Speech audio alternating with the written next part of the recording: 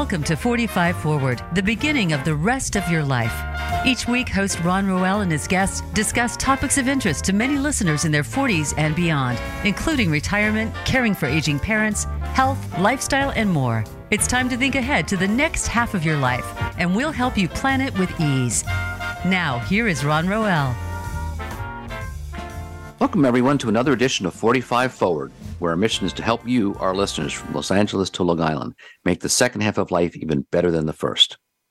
November commemorates both National Family Caregivers Month and Alzheimer's Disease Awareness Month, a special time to support and honor the unique challenges faced by family caregivers of older adults with dementia. In today's episode, we talk with two dynamic and dedicated project directors from the Parker Jewish Institute for Health Care and Rehabilitation on Long Island, who will discuss their roles in innovative and highly successful community programs that serve family caregivers by connecting them with a circle of help that includes trained volunteers who provide an array of respite services and other services. Dawn Hagen will describe how Parker's Willing Hearts Helpful Hands program reaches out to family caregivers, including relatives who may be diagnosed with Alzheimer's. And Carmen will describe the Hope and Healing program, a new Parker program that supports the caregivers of older adults with dementia and a history of trauma, providing person-centered approaches and services to help promote the health and well-being of this vulnerable population. Together, Dawn and Carmen exemplify the tireless dedication of those who provide much-needed support to family caregivers, especially those caring for loved ones with dementia. So now, folks, it's time to meet Dawn Hagen and Carmen Quinones. Carmen and Dawn, welcome to the show. Thank you. Thank you for having us, Ron. It's a real pleasure. I've known you about Parker for quite some time. I've attended some of your programs in the past.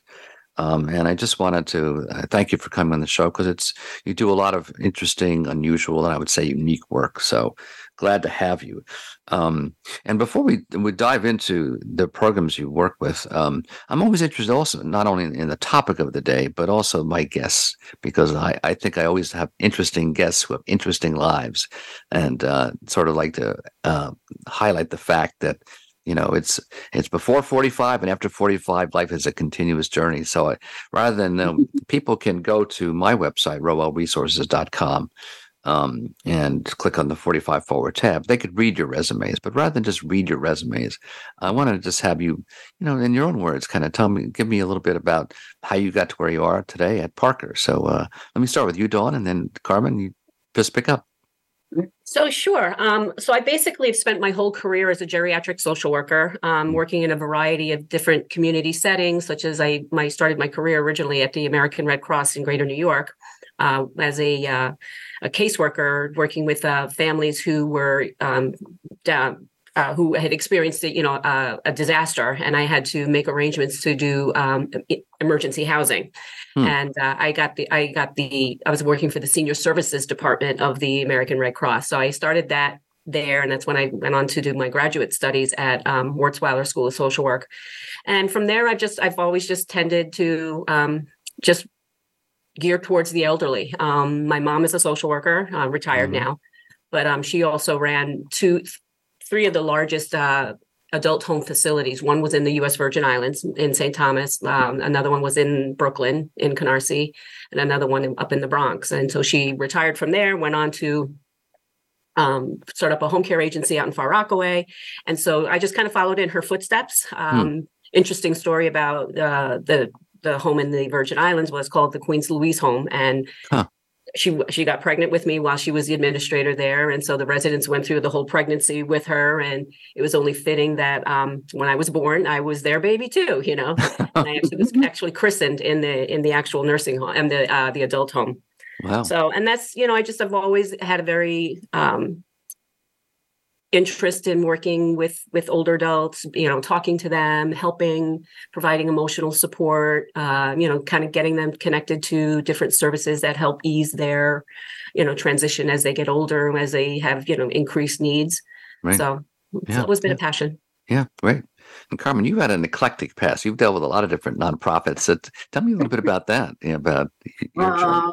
I started over 40-something years ago working with homeless, stranded people in this agency called Travelers Aid. And the array of people that came into Times Square before cell phones, before credit cards, I worked there for 16 years, where I started out as a part-time weekend person and developed and became a program director in Times Square. I did that for a while. Left there, worked with homeless runaway youth for an agency called Green Chimneys, when nobody was talking about gay youth or homeless gay youth. That was impossible. I did that for another couple of years, where I trained around the country, did trainings and teaching people about LGBT and how to work with young people, and listening to the stories of the young people. I ran a shelter for homeless young people also. I left there. I worked for Sandy, Superstorm Sandy. I was their hotline administrator and person who everybody called and did the referrals to all the agencies, the 18 agencies that we did around the island, around the state. I worked with homeless people in a shelter in New York City. That was my last job, where it was 68 beds for mentally ill people, where you're constantly hearing all their pain and their sorrow. And that's where I but I really wanted to master into this trauma base. I've always had taken courses on trauma-informed care, but I really saw the pain in the homeless population when I was working and trying to help them deal with their past issues and trying to work on the system. I got a little burned out. At 3:00 in the morning one day, I saw this ad for this job at Parker. I had no idea what it was about, except that it seemed like it was something, a nice new journey to go on. It has been an amazing, amazing journey for myself and for our clients, just to see and develop this program. It's just great. Just blown us out. That's great. That's great to hear. Yeah. So before we talk about each of these programs and your work, maybe you can give Dawn. Maybe you can give us a little bit of a background about Parker itself, the institution. Sure. It's a really excuse me. Parker Jewish Institute for Health Care and Rehabilitation is a 527-bed skilled nursing and long-term care facility located in New Hyde Park, New York. We specialize in care and services for older adults. For post-acute care, we offer short-term rehabilitation, nursing, and medical services. Parker has several programs, such as on-site renal dialysis clinic. We have a community and inpatient hospice program, home healthcare program, physician services, and Parker at Your Door, which provides medical house calls offering an array of medical care, nursing care, and diagnostic laboratory testing.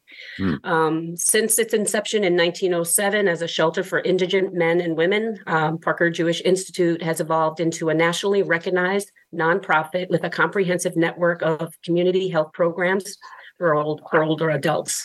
It is also a leading academic campus for the training of healthcare professionals and an important research center for studies related to aging. So we've been around for a long time, and we've been doing a lot of great work. Parker prides itself not only on the 527-bed nursing facility, but also on the various community programs that we offer, both in Long Island and in New York City. We serve, both New York, we serve basically folks in and around the New York area. Yeah, so in the metro area, yeah. So I've been to some of your programs in the past. I think it was actually pre-COVID, so I mean it's been a while. But so I've known about your programs, and I think that some of them have been in libraries. They've been very dynamic. They're really engaging to the community. It does a lot of different things, and we'll talk about some of them, but now I want to just switch to back to Dawn, perhaps. So we'll talk more about the caregiver program broadly, but talk a little bit, Carmen, about Hope and Healing, because it's unusual. It's a new program, right? Fairly new program, and as you mentioned in your intro, it's about trauma, but so I think that interestingly, I have personally heard a lot more about trauma in the last few years. I think it was something people really didn't think that much about. Just stuff happened to you, I'm like, okay, and I think some of it was highlighted by PTSD, I think by what happened to veterans, but I think, people have sort of looked at that, but then realized that it's a much bigger phenomenon, much bigger impact. So talk a little bit about trauma and about, how you folks have approached it interesting with dementia patients, not just people broadly.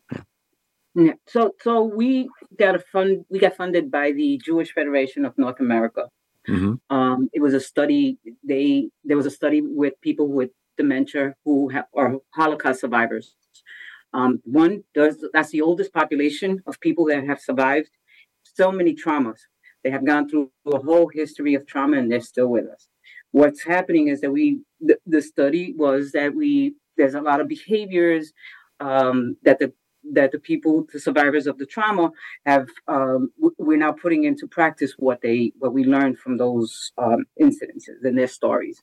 We've started practicing it in agencies, and we roll it out to the community. It's person-centered care.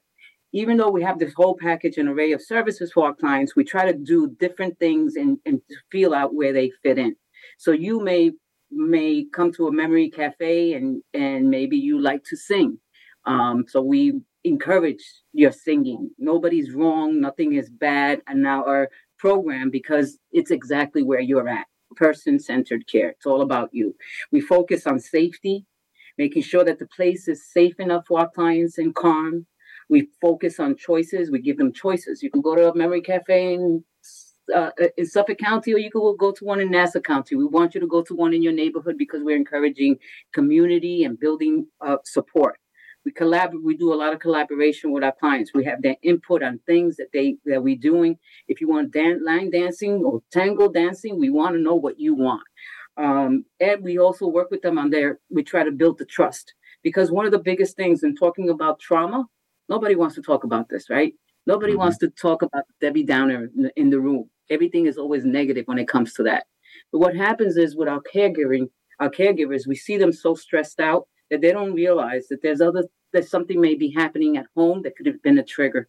And those triggers are what we try to work with, or the behaviors that our recipients are having or our caregivers are having. We try to work with them and addressing some of those behaviors so that we could we can move forward. I'll give you an example. Mm-hmm. We try to flag out the disease.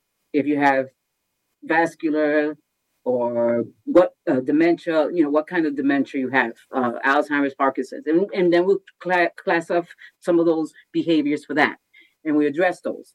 If it's an illness, maybe the person has UTI, and those behaviors it could be medical. And then we try to talk about the other stuff. So somebody that's running, that wants to be, that wakes up at 3:00 in the morning crying all the time. And as a caregiver, you're like, come on, I have to go to work. You have to go to sleep. We try to reason with them, try to make them go to bed. Instead of really just sitting with the person, let them process whatever they're going through. Talk to them about it. Don't be afraid. That's where they're going. They may be reliving some kind of a trauma. And so we've started practicing this with our clients, where we've discovered that the young man that wakes up in the middle of the night at 1:00 in the morning is fearful that dad is going to beat him again. He's going to come back and beat him because he was abused as a child. Some people have been abandoned, right? Adoption,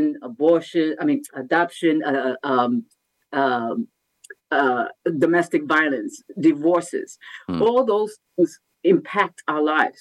I know I could give you a medical term on trauma, right? It's an incident or situation that happened to us that stays with us for a long time.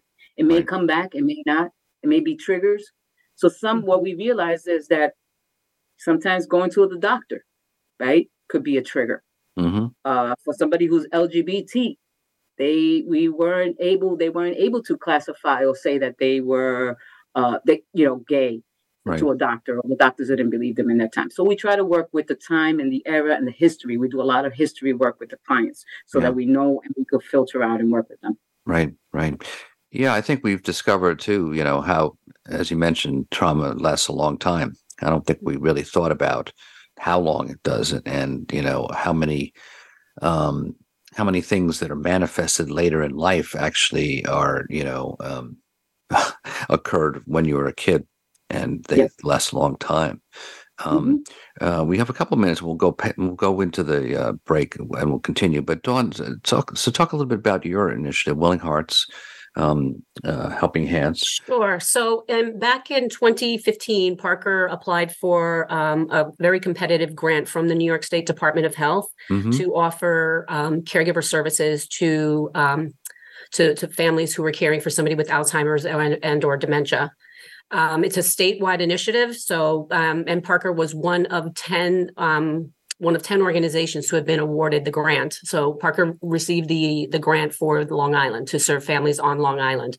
And it's actually called the Alzheimer's Disease Caregiver Support Initiative. It's like I said, it's a statewide initiative. So there are other organizations and agencies that have the same similar funding. It's a multi-year grant. We're actually in the year two. We're actually in we're in our second grant cycle of the initiative, and we again applied for it for year two.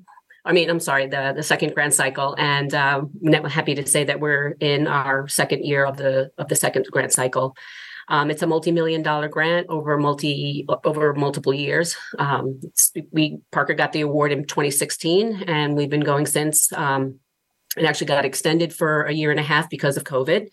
And then in 2022, we got the second funding round. And so we're not mandated, but we're funded to provide certain services, a full array of services. So we have our social workers that work with our families to identify families who need help, support, resources. They may worry about how to take care of their person with Alzheimer's and dementia. So the social worker really helps counsel them about different aspects of caregiving, education about Alzheimer's and dementia, how to respond to challenging and difficult behaviors. And we're here to reduce some of the caregiver stress and burden and to prevent burnout. And the whole goal of the initiative itself is to try to avoid or prevent institutionalization. So we want to keep our families in the community where they want to be, and we want to help support our families so that they know where they can access services, where they can access help, where they can access support. And so we've been at it since 2016, and I'm happy to say that we've served over 6,000 families throughout the course, whether it's the caregiver or the person with dementia. Yeah. It's I think that you folks know this, but I think it's becoming more greater awareness generally about how important the health of the individual but it can be quite dependent on the caregiver themselves, and some people with good caregivers do better, so paying attention to the caregiver is really a critical thing. So we're going to talk a little bit more about that, but we are going to take a quick break. When we come back, it'll be a short break. When we come back, we'll be talking much more with Dawn Hagen and Carmen Quinones of the Parker Jewish Institute for Health Care and Rehabilitation. So don't go anywhere.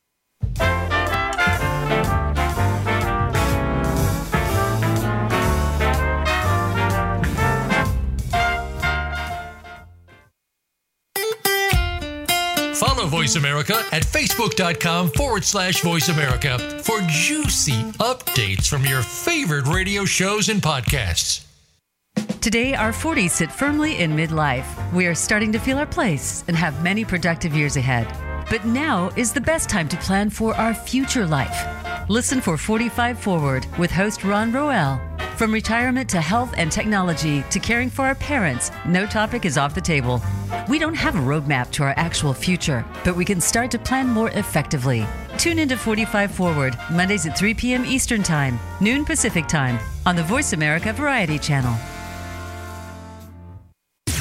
Voice America programs are now available on your favorite connected device, including Amazon, Alexa, and Google Home. Through streams with Apple Podcasts, TuneIn, and iHeartRadio, listening to your favorite show is as easy as saying the show name followed by the word podcast. Hey, Alexa, play Finding Your Frequency podcast. If that doesn't work, try adding on TuneIn or on iHeartRadio or on Apple Podcasts. The boroughs are New York City. The burbs are everywhere else. Real estate is the ultimate game of risk and reward. It's the biggest investment most people ever make. Fortunes are made over a lifetime and lost in a day. And we're not playing with monopoly money. How do you stay ahead? Who's buying? Who's selling? And why? What do they know? We want the truth. You need an edge. Burrows and Burbs is your secret weapon to giving you the insider knowledge and strategies you need to succeed in the high-stakes world of real estate. From Palm Beach to Palm Springs, Manhattan to Malibu, we press the experts to expose the pain, find the deals, and occasionally predict the future. That's Burrows and Burbs, 3 o'clock Eastern, noon Pacific. Because everyone can make money in real estate.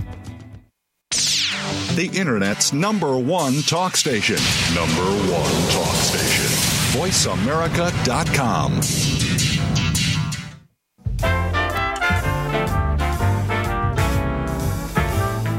You are listening to 45 Forward. To reach Ron Roel or his guest on the program, please send an email to ron.roel@gmail.com. That's ron.roel@gmail.com. Now back to 45 Forward. Welcome back, folks. We're talking today with Dawn Hagen and Carmen Quinones of the Parker Jewish Institute for Health Care and Rehabilitation about the extraordinary level of support Parker offers caregivers, especially those caring for older people, their loved ones with dementia, and their loved ones themselves.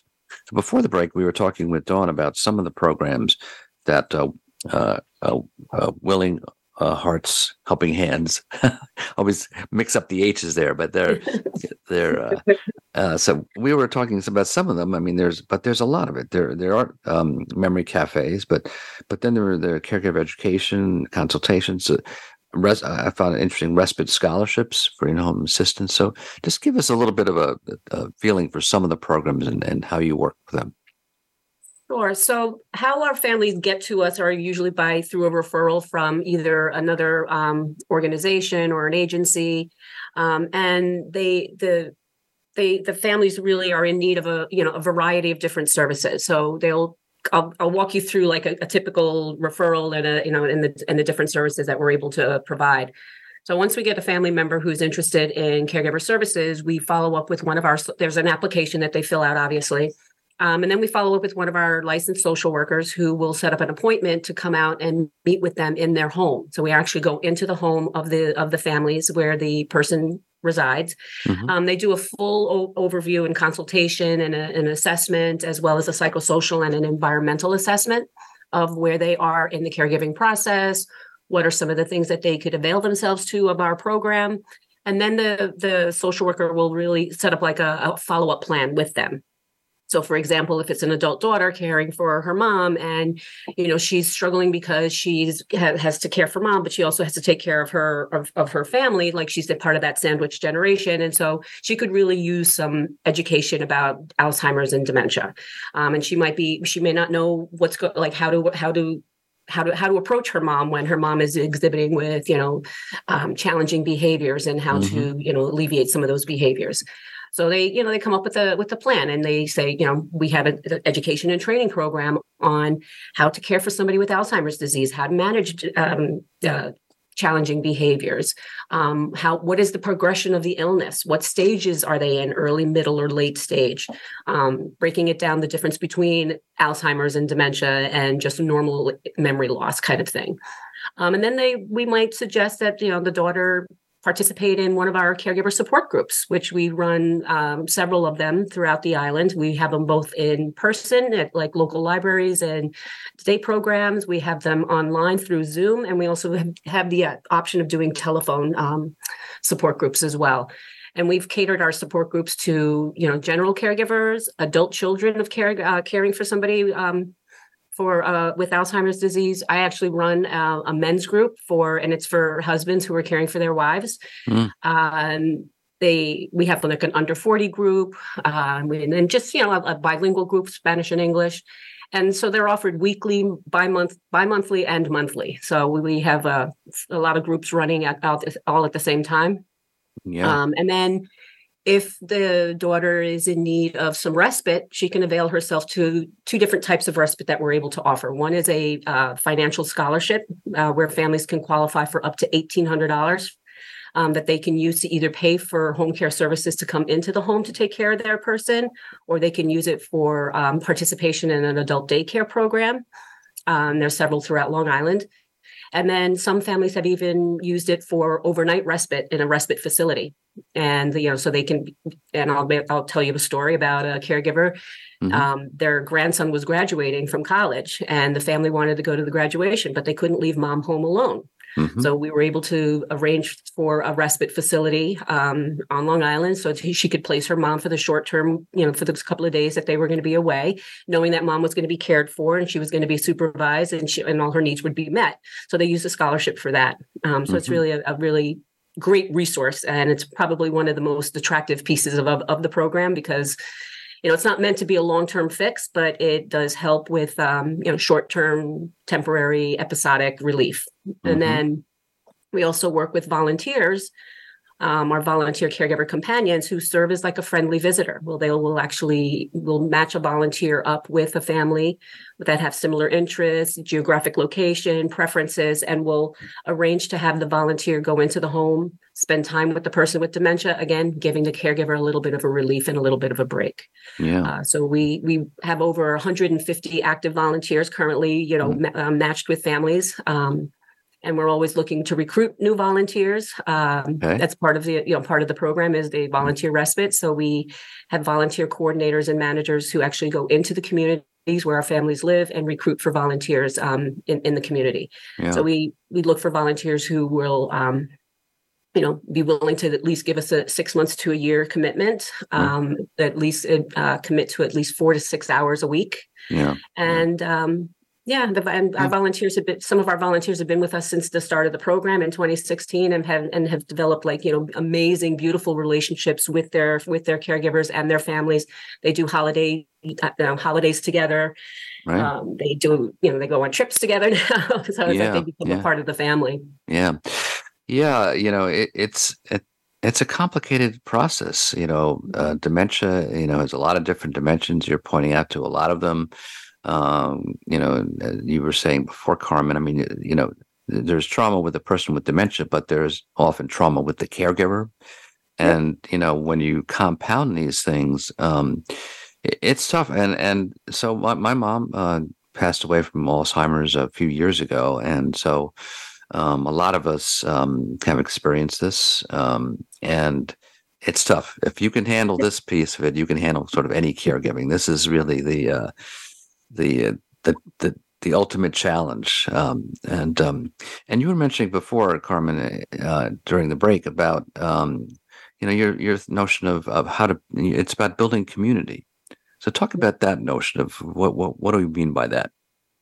When I started sitting at the cafes and just talking to clients, the caregivers, and I would say, "How you doing?" And they would say, "Oh, poor John is fine," or their loved one. They would just go into that right away. And I'm saying, no, I'm not. I see he's fine or they are fine. I'm talking about you. How are you doing? And they would sit there like, I'm fine. Okay. Are you fine? Are you sure you okay? And then you see these big tears. And they would say, nobody really asked me any questions about that. I go to events to take him to keep us involved, but I never really talk. And then we started, I said, well, you know what? Here's somebody else that you could talk to who's at your table having lunch with you, who's going through some stuff. And so we built our program, letting people know that you're not alone. That's really what Parker is really all about. That's why we're going through the whole island and really, doing memory cafes. I call them cafe connections. Some of the cafes have entertainment and some of them won't. And when they don't have entertainment, is about you connecting with somebody at that table that you haven't met before. And maybe you could talk to each other about it, about your situation, or just be friends. Just make friends. That's the philosophy that my partner and I, my coordinator and I started doing. And it's taken off. Now they when we don't have an entertainer, they just get up and exchange phone numbers. They're talking to each other. The support groups are built like that also. We all take turns in the support group because we want the clients to know that we're in this with you together. Every staff member takes turns trying to, host up groups. The groups are run by the clients. We have a topic for the day. We also have it numbered by sessions. We're going to have 12 sessions for this support group on resilience, on anger and guilt, on anticipatory grief. Those topics that our caregivers are afraid to talk about or don't know how to talk about it. But now these support groups, you can come and talk to us. We're here to talk about these things together. And nobody's ashamed. Nobody's going to judge you, because this is what person-centered care is all about. Yeah, it's really critical. I think that, one of I was at a conference recently, a caregiving summit at Hofstra University here locally. And I was on a panel about caregiving, and some of it was about, our own personal experiences. And one of the questions they said, looking back, is there something you wish you knew about or did something differently? And I guess on both those counts, I wish I knew more about places like Barker at the time when my mom was going through this, because one of the things that, even though there are 53 million caregivers in the country, not all of them for Alzheimer's or dementia folks, but it is extraordinary how you still feel alone with people all around you dealing with this issue. And another interesting dimension is you feel invisible. That's a lot of caregivers report this feeling of invisibility. So because the focus is on the loved one, right? Everybody, you go to every appointment, you have to do all these tests, medical, and it's everything about the person. And the caregiver starts forgetting about themselves. Right. And I think also caregivers have a tendency to, one of the biggest complaints that, we get is that, all of their friends have stopped coming around. They've stopped being invited to, to dinners and parties and events and things like that. So it's very isolating, and they have nobody but their person who they're caring for. And it's a 24/7 job, and, they're with their person day in and day out, and like nothing. So I think our programs have really done a lot to really connect families and caregivers with each other, developing new support networks, and just really connecting them to us as clinicians and as a staff. I mean, we've developed a really great rapport and bonds with our families. They call us, they know us by our first name. They call us when they're in crisis. They reach out to us. If they can't get me, they know to go to Carmen, kind of thing, so it really is a dynamic program. I think things are changing slowly as it becomes more public. People talk about it. They're more informed about it, educated. They experience dealing with it, and I think in years past, I think there was this sense of privacy. Number one, like you didn't want to tell people about it, like right? It's a taboo, right? And it's also cultural, right? So some cultures and some groups. I'm Puerto Rican. I mean, our families, our Latino communities, we don't. What is caregiving? We do it automatically. That's part of our upbringing. Grandma sits there. She's part of the household. There's no such thing as putting them somewhere else or taking them somewhere. It's just they're part of our upkeep. And so it's about educating the communities, letting them know that there is help for you, that you don't have to fail your own health because you're taking care of your abuelita or your grandparent or your uncle or your wife or whoever you're taking care of. There's some support out here, some fun activities. We provide a lot of good stuff and fun stuff to engage our clients and to teach them that there's a moment that we could just let loose and be happy and then continue with our journey. And it's okay. Yeah. I think we're just sort of rediscovering this whole sense of community and support, right? I mean, I think that, so in addition to it being taboo, you don't want to talk about someone in your family with Alzheimer's, but it was also like, well, this is my problem, my family's problem, in an isolated way. And now, of course, we're discovering when you do bring it up, in a room of any kind of social occasion, people like, yeah, me too.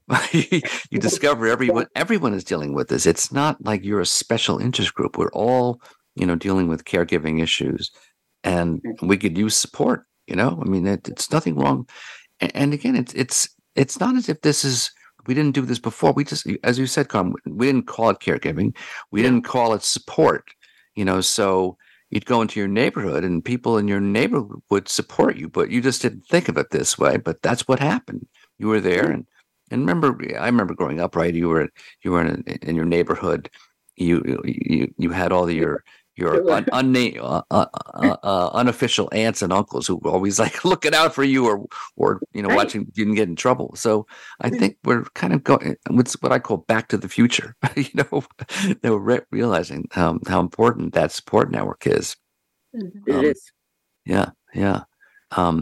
So any other dimensions to the Caregiver Initiative you want to mention, Dawn? Well, we're going to come up with another break, but we could squeeze a little bit more. I'll go real quickly. I mean, similar to Carmen's, Cafe Connections, we have our memory cafes, but we also have other types of programming to bring families together through our joint enrichment opportunities, where really focus on, caregiver wellness, emotional well-being. So we might do like an online exercise class or a yoga class that families can sign on to. We also do some of these programs in person, like we might go to a pottery studio and create a piece of pottery that they're really just kind of connecting together with their loved one, creating new memories with their loved one. And then again, in the sense of the community coming together. So we have a variety of different wellness programs and a couple of, different memory cafes. We just do some music therapy, art therapy. And we just, it's really bringing the families together, having the social network that they have a place to come and enjoy an activity or an event with their loved one. It's something social, something fun that they don't have to be isolated and stuck in the house, 24/7 with their person. They can get out and do things and enjoy. And the programs are really geared to involving everyone, keeping it so that they feel safe, that they feel that they can participate. There's no judgment. It's always in a safe haven. Our staff are always available to, interfere or intervene if somebody gets upset or agitated. Our staff are there to kind of support them through that process. Yeah. I think that there's again we've been focused before sort of on clinical interventions, right? Medical stuff, which obviously that's important. I mean, I know that I do workshops myself for the Alzheimer's Association on Long Island, and I do a presentation that they have called Healthy Living for Your Brain and Body, which deals with wellness. And I think that that we're discovering, though, that as you point out, as you're talking, Dawn, like just recalling too, like how there are more evidence-based studies about how this really impacts the overall health. The socialization, the sense of purpose, the sense of involvement has real implications about the health and longevity of people. So it's not just sort of nice, there are actual, health outcomes. So we still have a lot more to talk about, but we need to take another short break. But when we come back, we'll be talking much more again with Dawn Hagen and Carmen Quinones of the Parker Jewish Institute for Health Care and Rehabilitation. Don't go anywhere. We have lots more to talk about.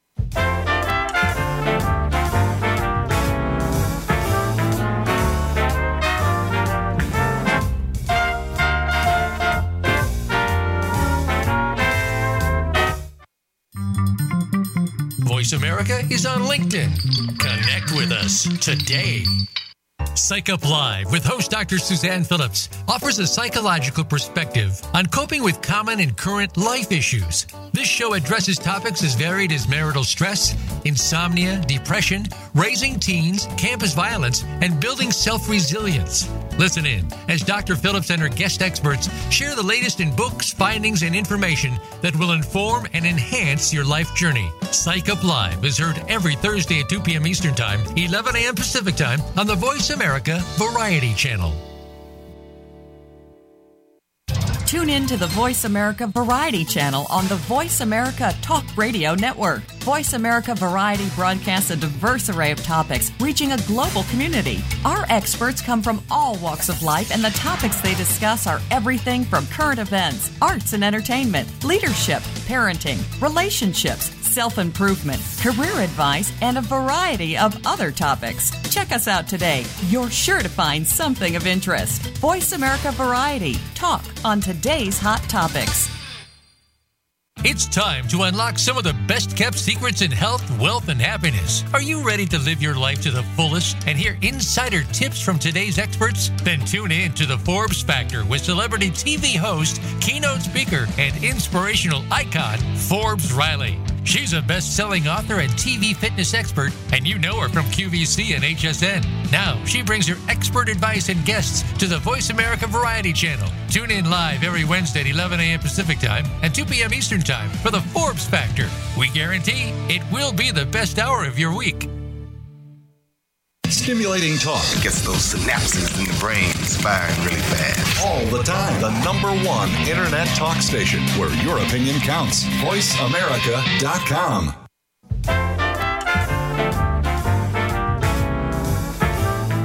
You're listening to 45 Forward. To reach Ron Roel or his guest on the program, please send an email to ron.roel@gmail.com. That's ron.roel@gmail.com. Now back to 45 Forward.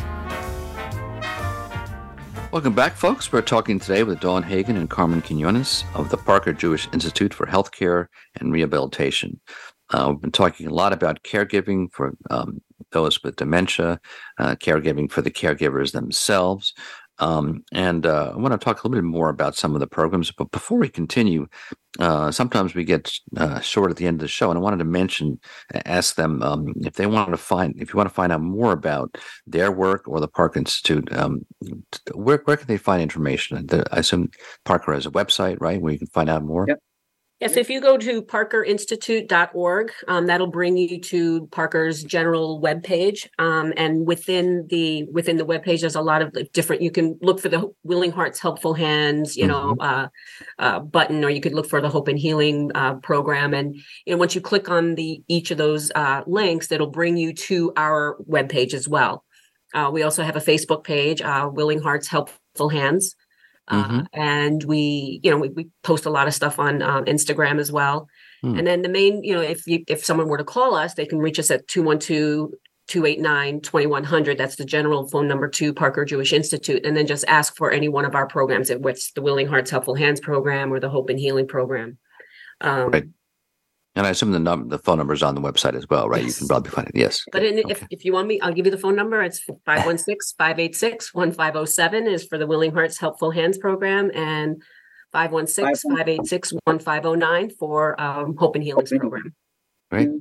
Okay. All right. So there's lots going on at Parker. So and lots of collaboration. So tell me a little bit more about how you folks work together. It seems like it's a very integrated, holistic approach. A lot of collaboration in between. So, Carmen, talk a little bit about that, about how you guys work together and with other program directors as well. It depends. When it comes to the client, if the client comes through us first or through Dawn, we refer back and forth, or we collaborate on the client. Sometimes during a home visit, the social worker will flag this incident, the situation at home, and say, oh, these people have something going on. We need to put Hope and Healing involved in it. We'll call one of the social workers from Hope and Healing will call and follow up with them. We will then invite them to memory cafes, invite them to our support groups, and get them involved in wellness programs, activities that we have going on. We have stuff going on. We partnered with a lot of people like Parker, Hofstra University, their art department. We did some classes there. We did like 12 sessions of art therapy there. We hired a music therapist, and we did 12 sessions with them on music therapy. We have a drumming circle that's still going on, and we bring that to memory cafes or cafe connections to trying to teach people about the power of the drum, the healing power of the drum. We have tango dancing and different activities. So again, to get people involved in healthy movement for our caregivers.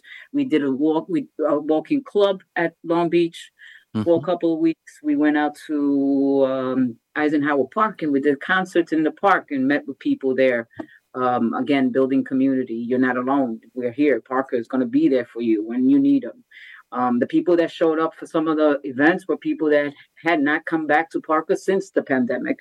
And the shutdown. So it was really nice to see that they remembered us, that we're still here, we're still working with you. We want you to bring back into the fold, and we connected with the new people that you are bringing into the fold. So it's working. We work together on those.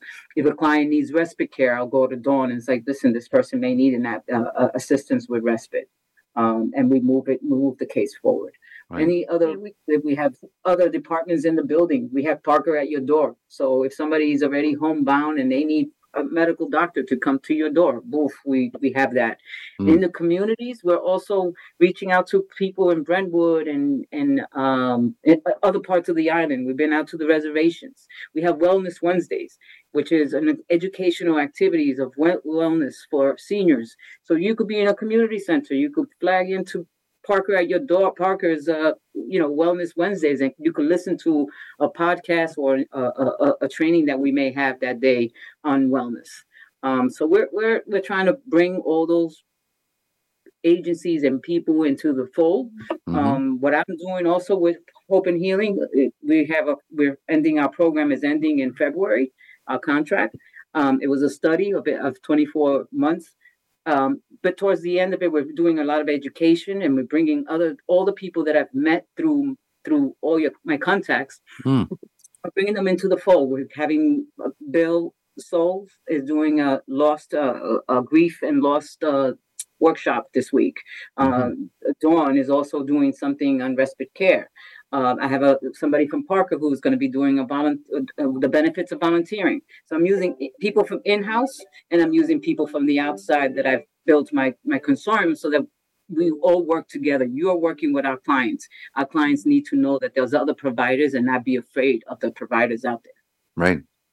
Yeah, and then, through the Willing Hearts Helpful Hands program, we've actually connected with all of the Alzheimer's organizations on Long Island, a lot of the day programs and home care agencies and, assisted living facilities and respite homes and things like that. So we've, that they serve as a referral source for us, but then we also can connect our families to them for resources if they need a daycare program or if they want home care or something like that. So the whole plan is to really connect them to the services and resources so that, they can continue to care for their loved one to delay or prevent institutionalization. Yeah. And we, Parker works throughout all of our community programs. We cross referral all the time. We discuss cases together about you think, Parker's home care program could, service this case because they need skilled care or something like that. Even our hospice program, we've had a few of our clients who were, part of Parker's outpatient hospice program, and we've connected them with, different services through, participation in our activities and events and programming. Yeah, I think what you're pointing out to me, and I'm just picking up, is that there's a critical function that institutions like yours serve, which is flexibility. I think there's a lot of government agencies and programs out there, but they tend to be siloed. They tend to be, you tend to go in here and that's okay. This is what we deal with. No, wait, this is what we deal with. And what caregivers need is that flexibility to engage with people and figure it out. And I'm not, speaking against government agencies because they have a specific task, but what the caregivers need and what the care recipients need is a flexible approach because things constantly change. And that's one of the lessons I learned in caregiving from my mom, is that not, in a parallel way toward the end of your life, it's sort of like the beginning of your life when you're a kid, and they're not the same as when you're older, but the notion of change is the same, is that, you're caregiving for a child and it too, they have their certain needs, but then okay, I got this, well, no, you don't. Now the child is 5 or now you're 7. And it's the same sort of thing toward the later years. You need that kind of flexibility and expectation of change and be able to switch gears. So you need to have professionals who can work together and really understand that, Go ahead. I think it's important too that, throughout, based on Parker's, all of our community programs, is that we're constantly discussing, each other's programs, what's new in each other's programs, and discuss, running by who would you be able to take on this case because they need the medical house call, or so our colleagues within Parker, we all know each other very well. We've all worked together. Some of us, for a short time, some of us for a long time. But we also have to remember that, Parker Jewish Institute for Health Care and Rehabilitation, their primary line of business is the skilled nursing facility. And our community programs are either funded through, like Department of Health, New York State Department of Health, or through, Jewish Federation of North America. We're constantly, looking for additional community programming, different however we can better serve the older adults, because that's part of Parker's mission, is to, create programs that serve older adults. Mm-hmm. One thing when we got started, all of the services that we offer, the support groups, the memory cafes, the education and training programs, the home visits, it's all free of charge. We don't know, the families do not get charged any fees for the programs, because we're funded. We're a grant funded program. Yeah. So you guys have had long tenures in Parker and outside too. Any as you look back, any lessons that you've learned along the way about from Parker, or any lessons that have contributed to your learnings at Parker, and any unexpected revelation or advice for caregivers that you've learned along the way?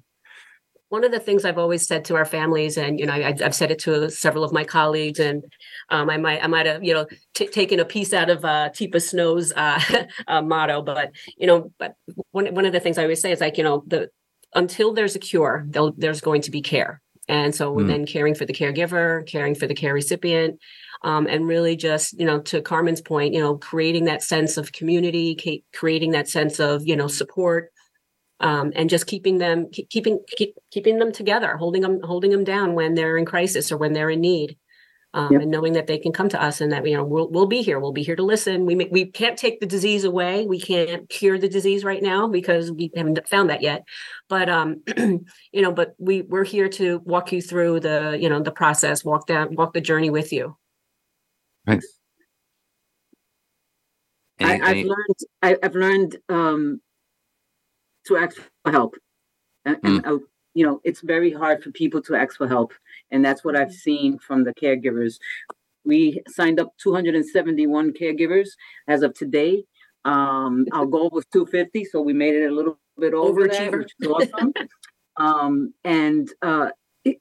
So many of them have said, I never signed up for this. I never wanted this. This was my retirement years. This was my prime. And it is a hard job, but you're not alone. We're here. You're not. This is a place that you could come to. You could cry with us. You could sit and laugh. You could do whatever you need to let it out. We will not judge you at Parker. We're welcome here anytime. You could call us, and we will be there for you. Yeah, I think it's important too that there's just an array of expertise, because I think one of the things people say too is ask for help, but be specific in what you want to ask for. But sometimes you don't know what to ask for. You don't know. Just being able to ask, to talk to people, and they can figure out what it is you really need. And so many people have come to me and say, I just don't know where to start. Right. So I applaud you guys. I thank you guys. And there's still a lot more to talk to, but we're going to have to leave it there for today. But I do want to say, folks, if you missed my conversation with Carmen and Dawn today, you can still listen to it as a podcast on voiceamerica.com. Just search for my show, 45 Forward. You can also find it on Apple and Google Podcasts, Spotify, iHeartRadio, or go to my website, and roelresources.com, and just click on the 45 Forward tab. Again, once we mentioned it earlier, but I want to repeat it. So if you want to find out more about Parker Jewish Institute, the website, Dawn, is parkerinstitute.org. Right. Okay. And the general phone number is 718-289-2100. Mm-hmm.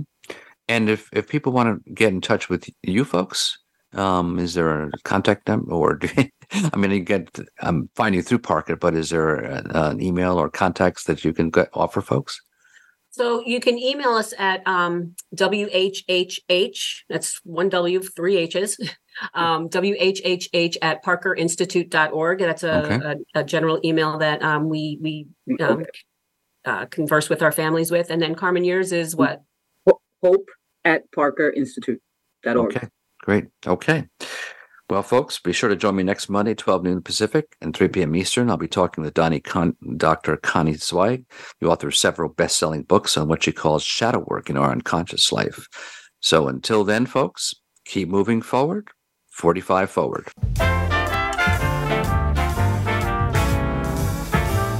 Thank you for tuning in to 45 Forward. Please join your host, Ron Roel, for another great show next Monday at 12 noon Pacific Time and 3 p.m. Eastern Time on the Voice America Variety Channel.